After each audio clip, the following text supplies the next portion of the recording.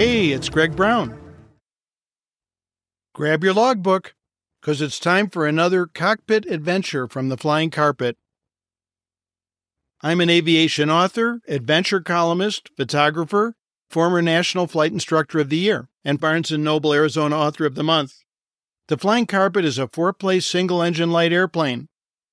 In it, my wife Jean and I have long traveled the North American continent, searching behind clouds for the real America, and experiencing aerial adventures like today's all along the way.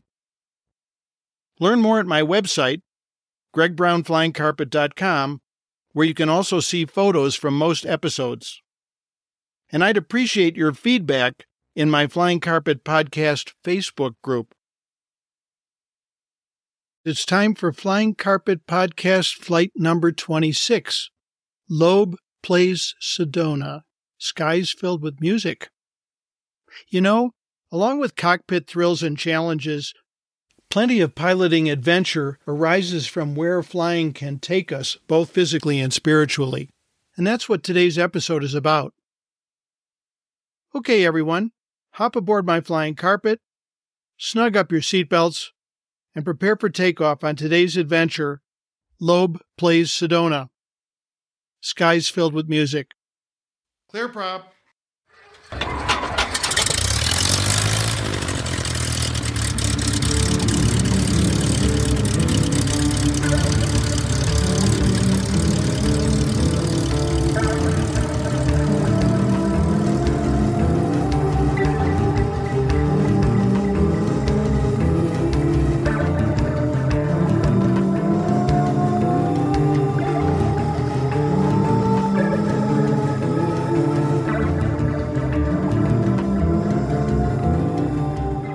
Every kid since Bill Haley and the Comets has dreamed of being a rock star. So I wasn't surprised when our son Hannes, a college music major at the time, called from Flagstaff one day to brag about his new band. It's called Lobe, he said, as in the ear and the brain. What kind of music do you play? I asked. It's a little hard to characterize, he said. For now, we're billing it as crazy acid jazz hip-hop. We've even burned a promo CD. That's cool, I said, pretending I understood the description. But when I learned that some of the band members came from the stellar Northern Arizona University jazz program, I knew this could be good. When can Mom and I hear Lobe perform? I asked. For all the times we've heard you play jazz, this will be entirely new for us. I don't know, Dad. We're hot right now in the campus bars, but you know how Mom dislikes smoke. The music's loud, too. I refrained from recounting my own past history at smoky, ear-splitting performances. After all, Janis Joplin and Jefferson Airplane are ancient history. Hannes, will you call when you're playing an appropriate venue for us to come and listen? Yeah, Dad, I'll let you know sometime. No amount of cajoling would net us a copy of the CD. We're not totally happy with it yet, he said.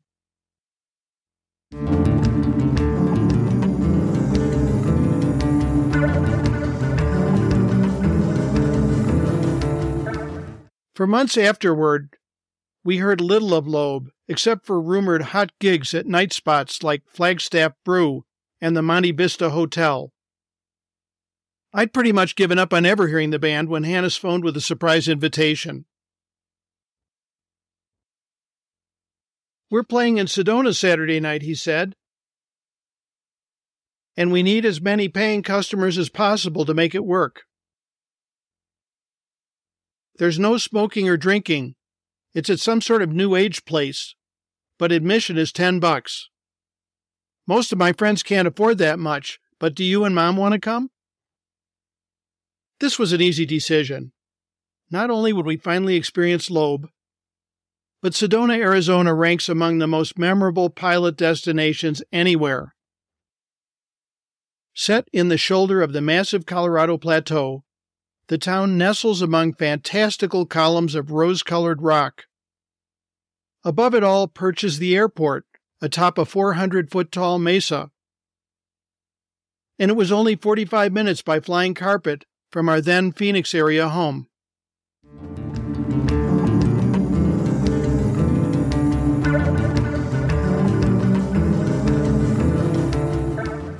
It's hard to imagine a prettier sight in the world than Sedona at sunset, observed Jean on the evening of our arrival. Scarlet spires crowded our final approach, transmuting to pearlescent lavender with the falling of dusk. Blue and white airport lights beckoned from atop the dark mesa ahead, while above us, fiery-edged black-bottom clouds bobbed in a tangerine sky. Nearby, scattered silvery rain shafts sliced the twilight, glowing crimson where singed by the setting sun, but somber gray in the depths of their shadows. Beneath it all, the town's tranquil sea of sparkling lights lapped in blackness against the base of the mesa. Securing the flying carpet in apricot twilight, Jean and I strolled hand in hand to the airport restaurant. It was too cold for patio dining, but we cinched a corner window table in time to watch final rays of twilight kiss vermilion spires before yielding to darkness. All this seemed a worthy overture for the coming evening of music. Dazzled, we phoned a taxi after dinner to take us into town for the concert. Ground transportation turned out to be a past-its-prime Lincoln town car. The driver, Gator, wore a battered felt matinee cowboy hat. Immediately, he set Jean and me laughing with non-stop stream-of-consciousness talk and irreverent humor. At Gator's side rode his much younger girlfriend, adorned 1960s style with waist-length blonde hair secured by a floral headband across her forehead, a long skirt, and multitudes of beads. You expect colorful people in Sedona because the place's unearthly beauty draws them there. Over the years, the community has transformed from a remote settlement named for the founding rancher's daughter to a melting pot of glitterati and innumerable mystical and religious groups. Vortices of healing and spiritual energy marked by circles of crystals and ceremonial rock cairns dot the surrounding red rock formations, placed by New Agers and other spiritualists who flock there in droves from around the globe. As we descended Airport Road toward the lights of town, I shared our destination's address with the driver. Given Sedona's small size and Gator's long tenure there, I was a bit surprised that he'd never heard of the place. But sure enough, a small theater and music studio materialized on a shadowy black street at the stated address. "Whew, it was really hot in that car," said Jean after we got out. "I wonder if the heater was broken." "Not on my side," I replied. "My window wouldn't roll up and cold rain from that passing shower kept blowing in."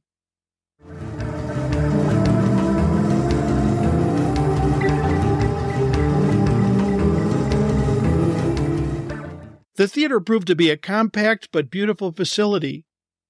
Collecting tickets at the door were cosmically named readers like Starshine and Tranquility. Turned out they were members of a spiritual group calling themselves the Aquarians. There were more name-tagged hosts in attendance than paying patrons, it seemed.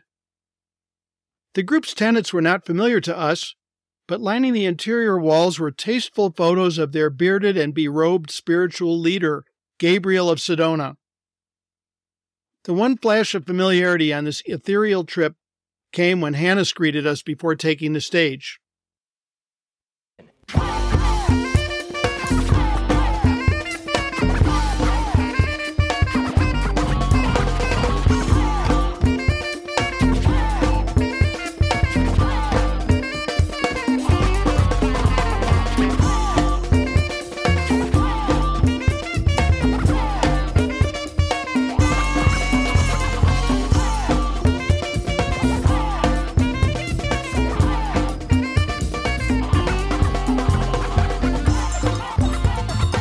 Why people are often surprised to discover hidden talent within their families, I don't know. But Jean and I were suitably impressed. Crazy acid jazz hip-hop turned out to be as good a description as any for Lobe's original sound. A fluid blend of constantly shifting jazz rhythms, accented by a record-skipping DJ driving a danceable beat for seducing the masses. And the supporting multicolored light show, courtesy of the Aquarians, would have done Jefferson Airplane proud. At break, Gene and I snuck to the back and secretly purchased most of the few available Lobe CDs for ourselves and relatives, stashing them as best we could in her purse and my coat pockets. Then we returned to our seats for the second set. It's just like making love or something like that. Whenever you feel it, let it go. Let it go.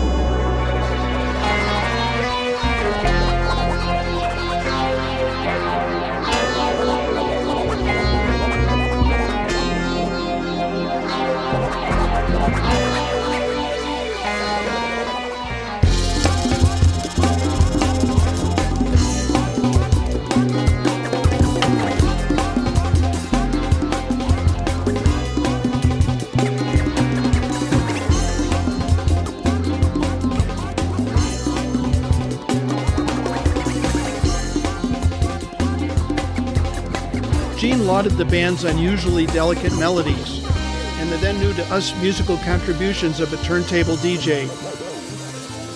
I in turn appreciated how band members playfully tossed melodies back and forth like a hot potato between them, instead of torturing us with interminable rock guitar leads. It's the mark of a great performance that we didn't want the show to end.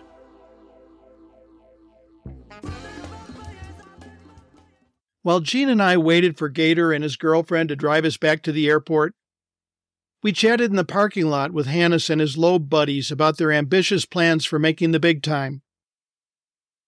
The glow projected by these young musicians was even brighter than the psychedelic lights of their show. In any case, we couldn't have been prouder. "Guess what?" called one of the band members as we climbed into the aged town car. "We sold over half our CDs." Smiling at our secret, Gene and I waved goodbye. Riding back to the airport, we savored Gator's humorous barbs directed at his local taxi competition. "You're going to sleep in the airplane?" asked Gator's girlfriend unexpectedly as we pulled up to the airport gate. "Oh no," I said, explaining that I'd previously confirmed availability of rooms at the Mesa Top Sky Ranch Lodge, should weather or fatigue dictate that we stay overnight. But despite occasional rain spattering through the evening, the Milky Way now beckoned us skyward from bottomless skies, so no, I replied, chuckling, "we're taking off." "Oh," she said, "I didn't know you could fly at night." We saluted our drivers with a generous tip, and with crazy acid jazz hip-hop rhythms still coursing through our heads, rotated blindly into blackness to navigate home by starlight. Flying to hear Lobe perform in Sedona had proven one of those unexpectedly magical missions, not to be forgotten for a very long time. If ever.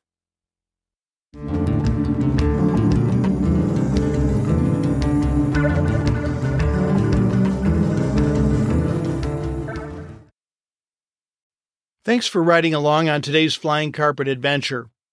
Please help me continue this podcast by sharing your favorite Flying Carpet episodes on social media, posting reviews on your favorite podcast directories, and donating via my Greg Brown Flying Carpet website.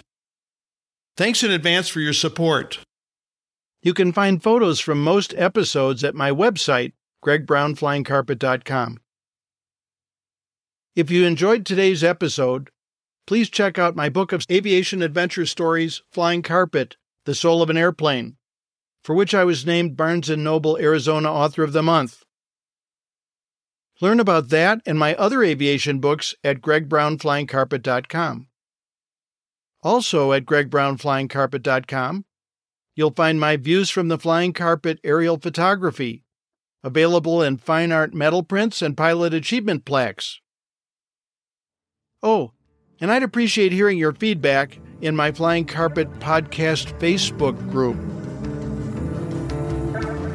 Follow my social media sites, most of which can be found by searching Greg Brown Flying Carpet. And consider joining my Student Pilot Pep Talk group on Facebook. Thanks again for joining me on today's Flying Carpet Cockpit Adventure. Music by Hannes Brown. See you next time.